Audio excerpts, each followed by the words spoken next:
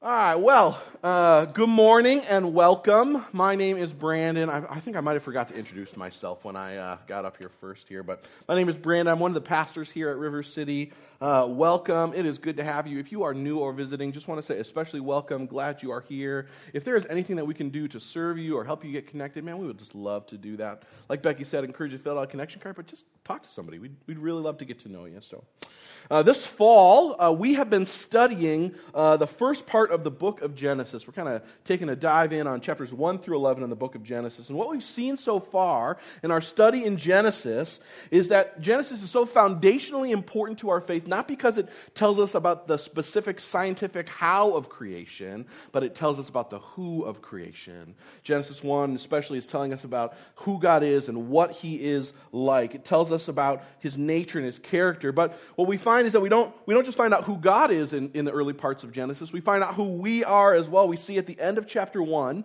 verse 26 and 28 says that humanity is made in the image of God.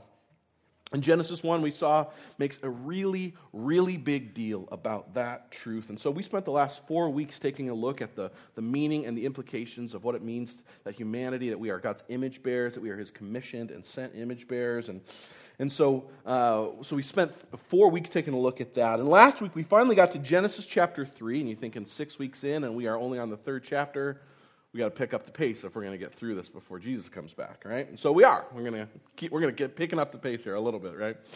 But what we saw in Genesis chapter 3, as theologians refer to it as the fall, we saw in Genesis chapter 3 not just the first sin, but we saw the root of all sin. And we said that the root of all sin is not just wrong behavior or wrong mistakes, but the root of sin is a rejection of our identity and our purpose as God's image-bearing representatives. And instead we stage a coup, and we dethrone God and we enthrone ourselves. Instead of God telling us what is right and good and true, we want to be the ones that decide what is right and good and true. We want to be the ones that decide what is best for us and what is best for this world that we live in. You see, what happens at the root of sin is that we want to be God. And that's why the consequences of sin are so severe, because sin is not just a mistake, it's not just a wrong choice. Sin is mutinous rebellion against God. And sin changes everything. We saw it distorts God's perfect world. It ruins our relationship with God. It ruins the relationship that Adam and Eve have with one another. It ruins the relationship they have with the rest of creation. And so just 3 chapters in, the world God created and proclaimed was very good is now marred by sin. And instead of enjoying God and enjoying their identity and their purpose as His image bearers, humanity is running from God and hiding from Him. But as we'll see over the next 2 weeks, the destruction that sin causes doesn't end in chapter 3. We'd love for it to be like that painful shot, it's over in a second, but that's not what the Bible teaches us. And so we need to study further. You see, the destruction sin causes isn't over at the close of chapter 3. No, what we'll see over the course of the next few weeks is that we'll see the destructiveness of sin, and we'll see it spreading. You see, sin keeps growing like a disease, and what happens is it just seems unstoppable. Things keep getting worse and worse and worse and worse. But just like we saw at the end of chapter 3, here in chapter 4, God gives us a glimmer of hope. What we'll see is that when we follow the rays of that glimmer of hope back to its source, we'll see the thing that lights up our darkness as well. And so as we study this morning, what we'll see is the spread of sin, but we'll also see the hope of God in the midst of it. And so let's pray as we begin our study in God's Word this morning. Jesus, God, we just come and we say we need you. We need you to give us wisdom so that we might see and understand your Word rightly. God, I need you. God, as I preach and as I teach, God, I need you to fill me with your Spirit. God, I do not have what I need to do this without you. And so, God, we just want to come, we want to humble ourselves, put ourselves under the authority of your Spirit, under the authority of your Word. God, I pray that would be good news for us as we do that. God, we think that doing things our own way is life-giving, but it never is. And so, God, I pray that you would help us to see the goodness of being under the authority of your Word. And so, God, for your good, for our good, for your glory, would you speak through us this morning, through me and through your Word? God, give us teachable hearts. We need you. I pray these things in your good name. Amen. Amen. Well, we are in Genesis chapter 4 this morning, and so I'll read that and we'll study together. Genesis 4, beginning in verse 1, says this: Adam made love to his wife Eve, and she became pregnant and gave birth to Cain. She said, "With the help of the Lord I have brought forth a man." Later she gave birth to his brother Abel. And now Abel kept flocks, and Cain worked the soil. And in the course of time, Cain brought some of the fruits of the soil as an offering to the Lord. And Abel also brought an offering, fat portions from some of the firstborn of his flock. And the Lord looked with favor on Abel and his offering, but on Cain and his offering he did not look with favor. And so Cain was very angry, and his face was downcast. Then the Lord said to Cain, "Why are you angry? Why is your face downcast? If you do what is right, will you not be accepted? But if you do not do what is right, sin is crouching at your door. It desires to have you, but you must rule over it."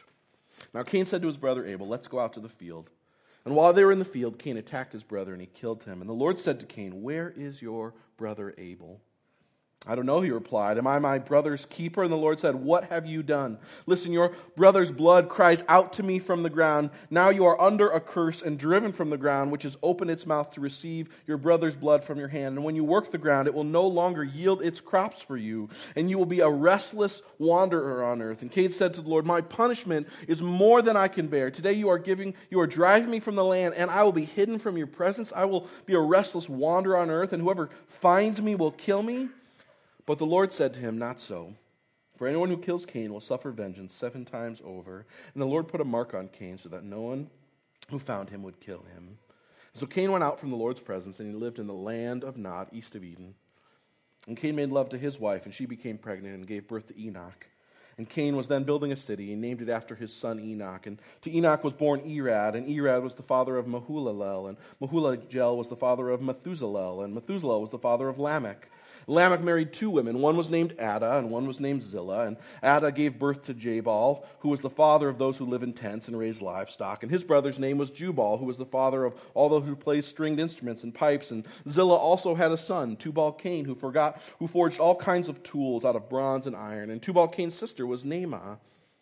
And Lamech said to his wives, Ada and Zillah, "Listen to me, wives of Lamech. Hear my words. I have killed a man for wounding me, a young man for injuring me. And if Cain is avenged 7 times, then Lamech avenged 77 times. And Adam made love to his wife again, and she gave birth to a son and named him Seth, saying, "God has granted me another child in place of Abel, since Cain killed him." And Seth also had a son, and he named him Enosh. And at that time, people began to call on the name of the Lord. See, as we study this morning, there's 3 things that I want to show you about what the passage teaches us about the spread of sin. First is that it shows us where sin spreads. It shows us how sin spreads. And lastly, it shows us what will ultimately stop the spread of sin in the end. You see, chapter 3, it ended with this glimmer of hope that one day the offspring of the woman would crush the head of the serpent. We said Genesis 3:15, we said theologians refer to that as the proto-evangelion, the first declaration of the gospel. That one day Satan and sin and death would be defeated, that the offspring of the woman, through the offspring of the woman, God would fix things, God would restore all things back to the way He intended them to be. And in chapter 4, verse 1, it begins with some offspring of the woman, and the reader would initially hear hope.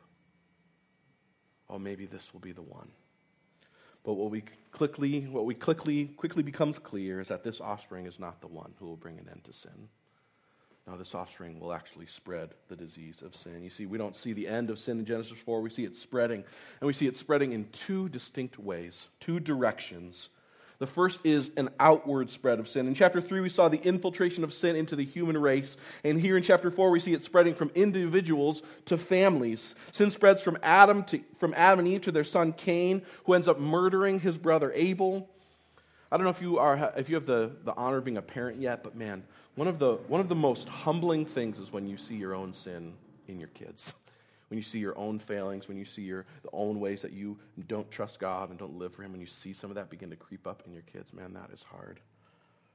You see sin, it spreads through families. But the outward spread of sin doesn't just stop at families. Verses 17 through 24, it traces the spread of sin from the line of Cain, from families, throughout to society.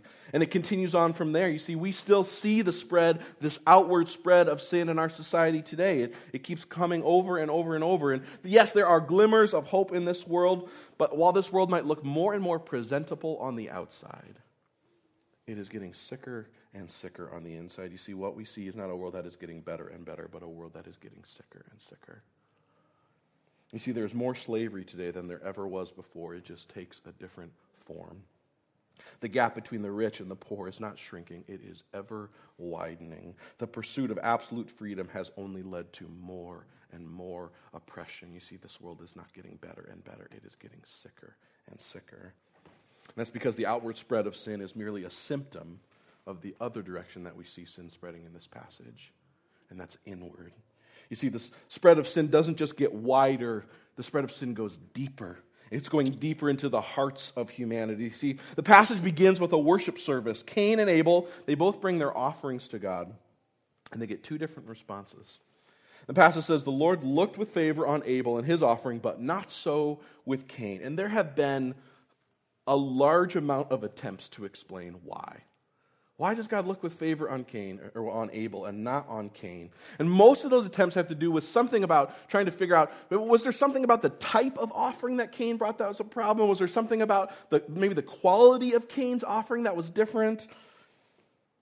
I mean, if I was God, I would be a lot more pleased with the steak than carrots. But that's not really what's happening here, unfortunately, right?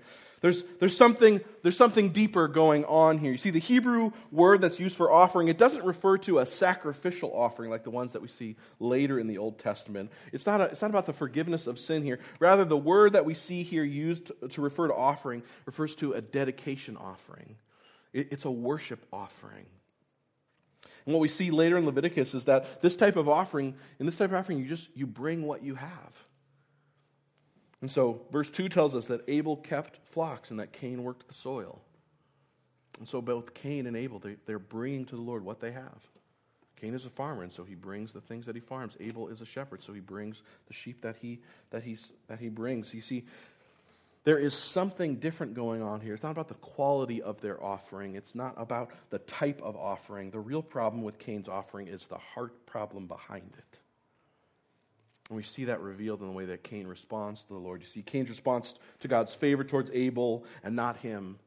What does the passage say? It says that he is just very angry. He is seething with anger. If you were with us this summer, we saw in Proverbs that what our anger does is it reveals the things that we really love. Our anger reveals the things that we love most, the things we want most. And when that thing is taken from us or when that thing is kept from us, our response is often anger. One author says it this way. He says, anger is our response to whatever endangers something we love. But all anger is not wrong. Jesus got angry. So anger in itself is not the problem. What's going on is what anger reveals. You see, anger, it's not the problem. The problem is that what our anger usually reveals is not that we love God the most. It's not that we worship Him above all else. It's that there is someone or something else that holds that place of ultimate importance in our lives. There is something we long for more than we long for Him. It reveals an ultimate love and a worship of someone or something other than God. And see, Cain's anger reveals that his offering to God wasn't worship, it was just bribery.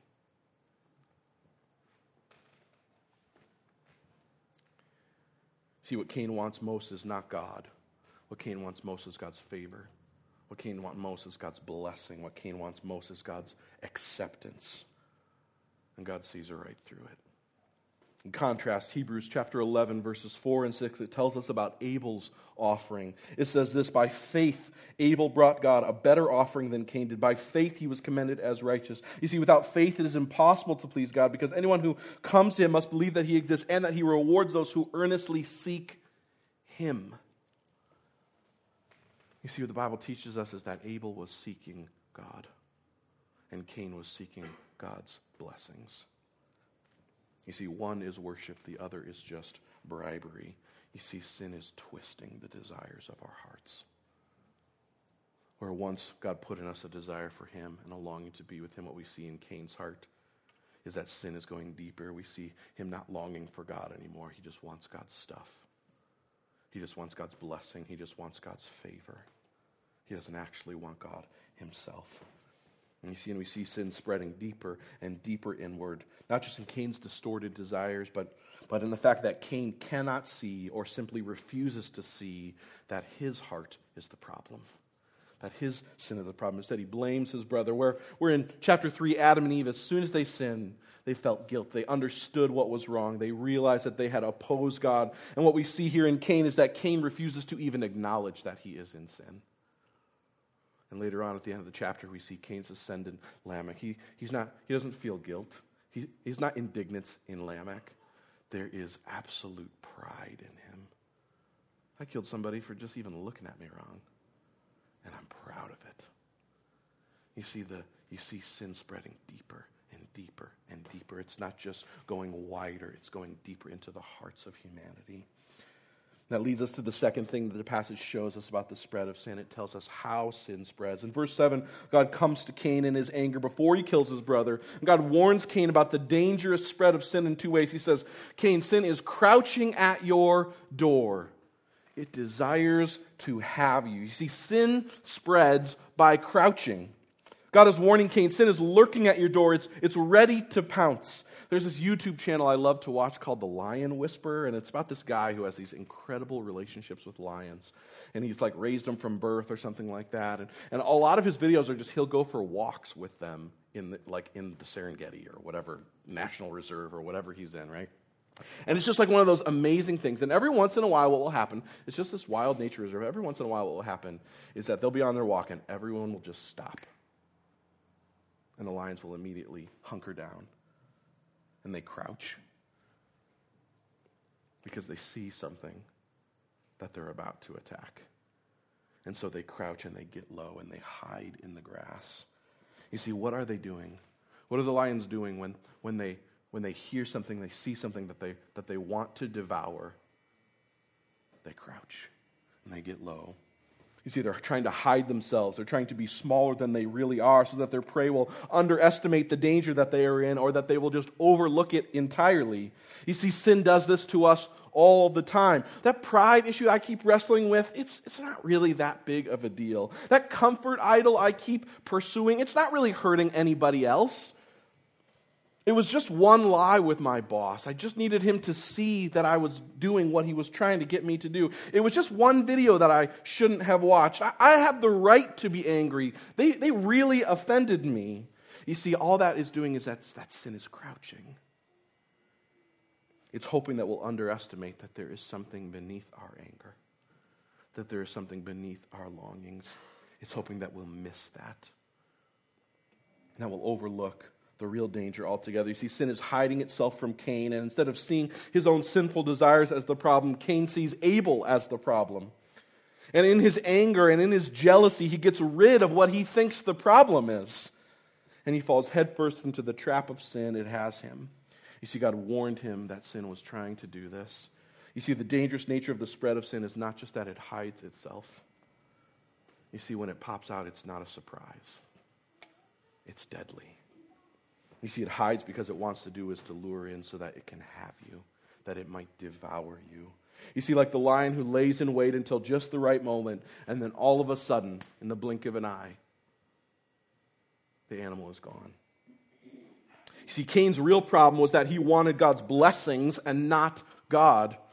And he allowed his jealous anger of his brothers receiving what he really wanted and God keeping it from him. He allowed that to just consume him. But sin was not done with Cain once he had murdered his brother. You see, that was just the beginning of sin devouring him. One pastor I listened to this week, he said it this way. I think this is so helpful. He says the devouring of sin is not just that it causes us to sin. He says, sin is not done with you after you are done with it.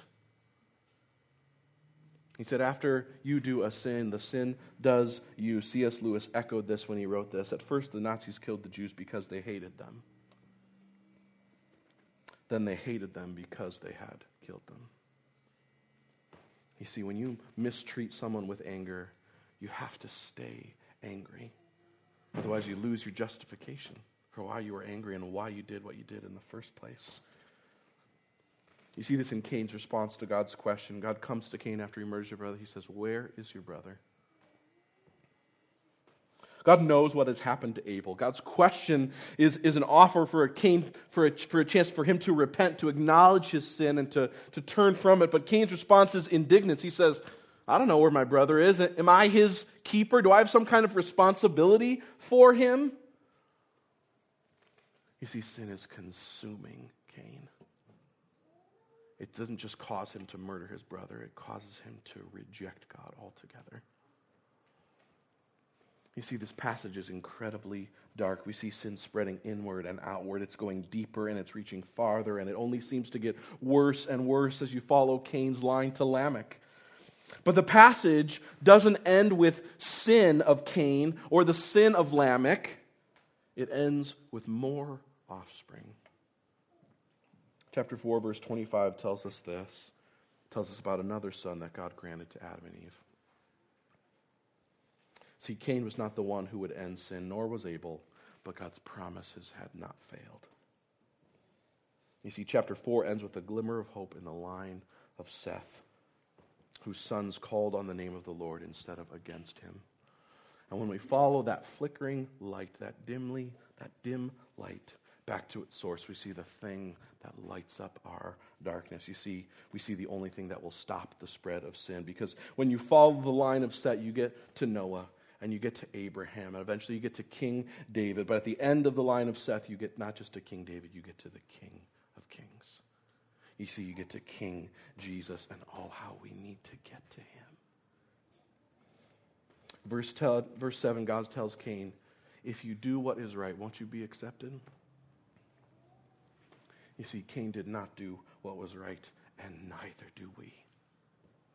Cain did not master sin as God warned him to, and neither have we.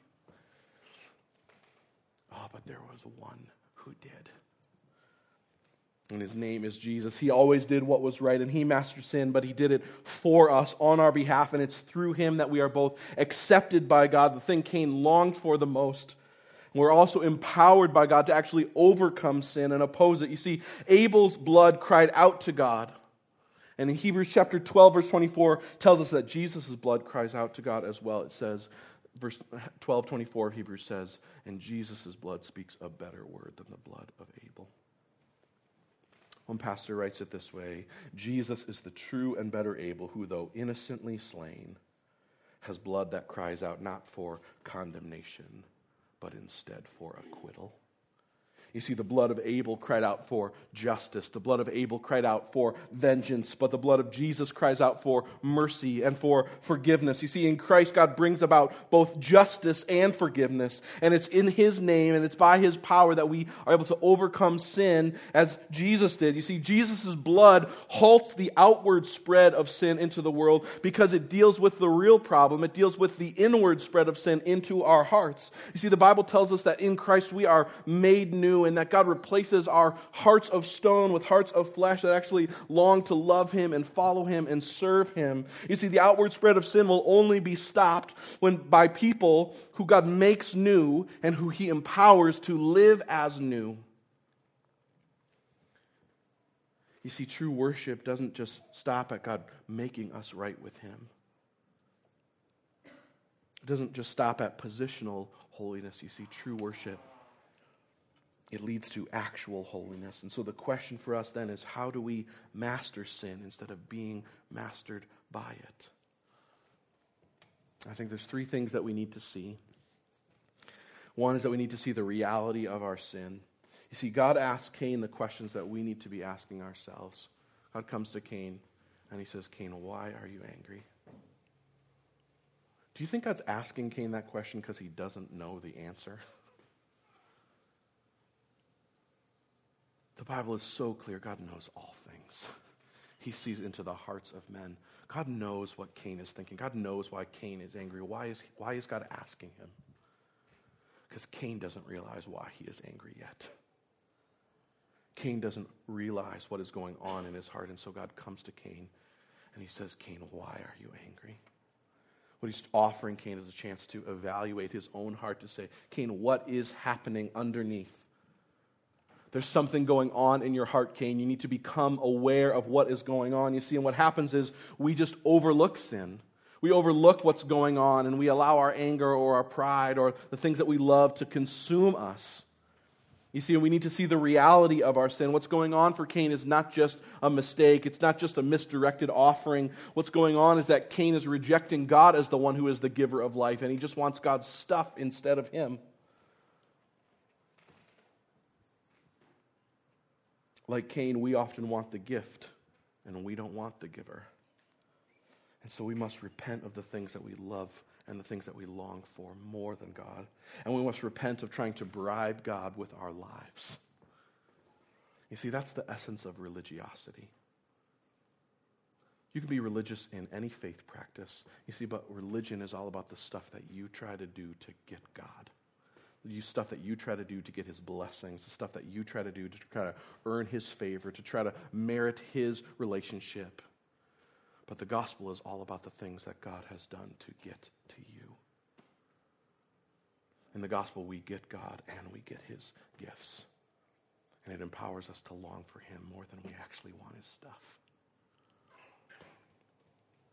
You see, we need to see the reality of our sin so that we might turn from it, but we also need to see the danger of it. You see, we cannot underestimate or overlook the seriousness of our sin. We cannot believe the lie that sin can be domesticated. You see, with sin, it is either kill or be killed. It is either root out sin or be devoured by it. You see, we must have the attitude of quitting sin, of being done with it, of no longer tolerating it. And that is one thing to talk about and one thing to want in theory, but it is another thing entirely to actually pursue. You see, and the only way that we will actually pursue the ending of sin, the only way that we'll actually pursue the overcoming of sin is when we see God in the midst of our sin. You see, we see in our passage this morning a God who comes to Cain and offers him a chance to repent. Cain doesn't deserve that. Cain hasn't earned that. God is not like doing his due diligence. That's God's abundant grace and his mercy that he might offer Cain a chance to repent. See, Cain did not deserve it, and neither do we. And even when Cain is indignant, we see a God who instead of just smites Cain, we see a God who actually gives Cain a mark. He marks him, and what is God doing when he marks Cain? God is marking him so that no one will kill him and no one will take vengeance on their own. Because in marking God, what God is doing is keeping Cain from getting what his sin deserves until the very end. What is God doing? God is giving Cain a chance to repent. You see, and God gives you and I that same chance to repent. 1 Peter chapter 3, verse 9 says this, "The Lord is not slow in keeping his promise, as some understand slowness." No, it says instead he is patient with you. He is patient with you, not wanting anyone to perish, but everyone to come to repentance. See, some of you are here this morning, and you have been running from God for a long time. And God has been offering to you a chance for repentance. He has been showing you your sin. He has been laying it before you. And you have kept saying no. As Cain, you've responded, "I don't know where my brother is. I'm not his keeper." But there is an invitation for you this morning, the same one God gives to Cain, that you might come and repent. And it's his patience with you. It's his grace towards you. It's his mercy towards you. That each day he would give you more chances to come.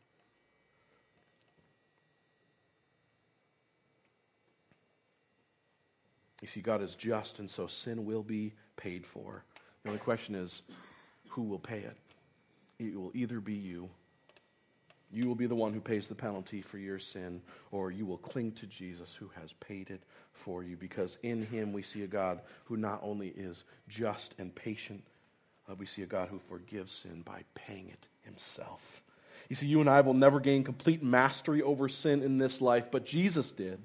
And his performance on our behalf is what brings us forgiveness and acceptance before God. You see, and that undeserved, unmerited status that we have because of him, it fuels our passionate obedience to him. You see, we want to honor Jesus because of all that he has done for us. You see, guilt will never actually drive out sin. There is no amount of guilt that will actually cause you to actually be done with sin. You see, guilt cannot drive out sin, but love can. You see, a love for Jesus that overwhelms our love for anything else. That's the thing that drives out our sin. You see, we are already accepted. We are already loved. We are already forgiven. And so we run to Jesus, and we run to Him, not to get something from Him, but because we have in Him received all that we actually need and what we really actually long for. What we need is the expulsive power of a new affection. You see, if we want to have mastery over sin, we've got to love something more than we love our sin. We've got to see Jesus as beautiful. We've got to see His work and what He has accomplished for us on our behalf as the good news that our hearts long for and that we need. You see, and when we see the reality of our sin, when we see the danger of our sin, but when we see a God who meets us in our sin, oh, how we will enjoy the gospel. Oh, how it will be good news to our hearts. And what it will produce in us is worship, not just with songs, but with lives that increasingly look like the one whose image we bear. With lives that are increasingly done with sin. You see, in communion, that's what we remember and celebrate, that in Christ we are forgiven, that we are accepted by God, that we are rebellious sinners who have been made children of God, not because of our own work or because of our merit or because of our performance, because of Jesus' performance on our behalf and our faith in Him. You see, the bread and the drink, they remind us of Jesus' blood, which was broken for us and shed for us, as He did what was right, as He mastered sin, as He did it for us on our behalf so that we could be forgiven, so that we could be accepted. And what we're doing as we take communion is we are proclaiming the gospel. We're reminding ourselves about who God is and who we are because of Him and who He has made us to be. You see, communion does not make you right with God. It does not save you. It does not change your status or your standing with Him in any way, shape, or form. Instead, communion is a chance for us to remember and celebrate all that God has done for us in the person and the work of Jesus. And so if you have trusted Jesus and if you have believed the gospel, if your hope is in Him, if the thing that has stopped the halt of sin deeper into your heart is the person and work of Jesus, if the thing that empowers you to live for Him is the person and the work of Jesus, not your own effort and your own energy, then during our time of worship, go back and take communion and do it as a celebration. There are 2 tables in the back. There's one at the back on the left and one on the right.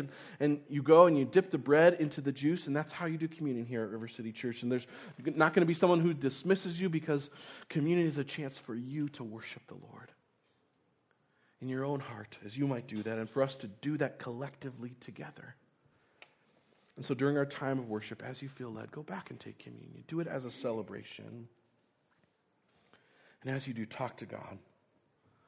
Ask Him to show you your sin, to help you see the reality of it. Ask Him to show you the danger that you are really in. But more than that, ask Him to show you His Son, Jesus. And ask Him to show you His love and acceptance and forgiveness in His work on your behalf.